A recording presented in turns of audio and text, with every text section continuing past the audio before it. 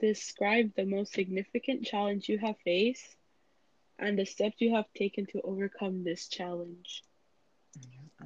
The most significant challenge I have faced is balancing my schoolwork along with my at-home responsibilities.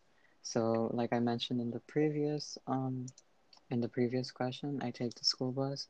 So this commute time takes away from like my daily free time or like the time I could be doing homework. For example, I leave the house at 6 a.m. and I don't return home until 5:30 p.m. just from getting back and forth from school. And on top of this, there are other responsibilities at home. Like I'm privileged enough to have a stay-at-home mom, but my mom also has additional responsibilities on top of that. She takes care of my three cousins, and she's also the care provider for my mentally dis- mentally disabled uncle for like the past 18 years now. And so she's incredible because she manages all these things, but sometimes she needs my help, and so some of her responsibilities get shared with me.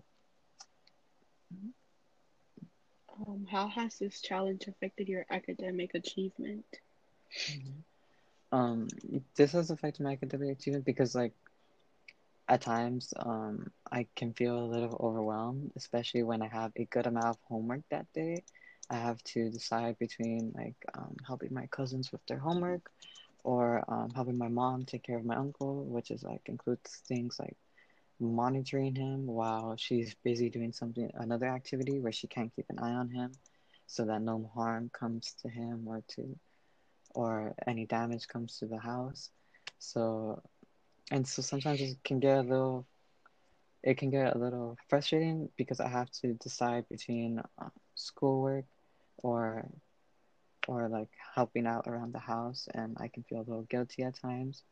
So this can take away from my study time, but for the most part, I've kept up with it. What have you learned from this experience? Well, because there's like because of these responsibilities, I've it's taught me like a good amount of time management skills. Like for example, I've learned that time restrictions are a very good motivator for me. When I know that I only have a set amount of time to accomplish a task, I work much more efficiently to get that task done because I know if I don't, I won't have any other period to do it that with.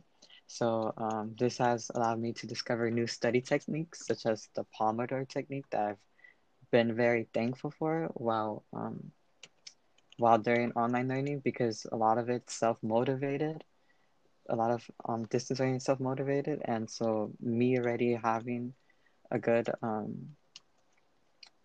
a good a good set of skills like self-motivation and managing myself, it's allowed me to be still productive and to adjust easier to this new learning environment.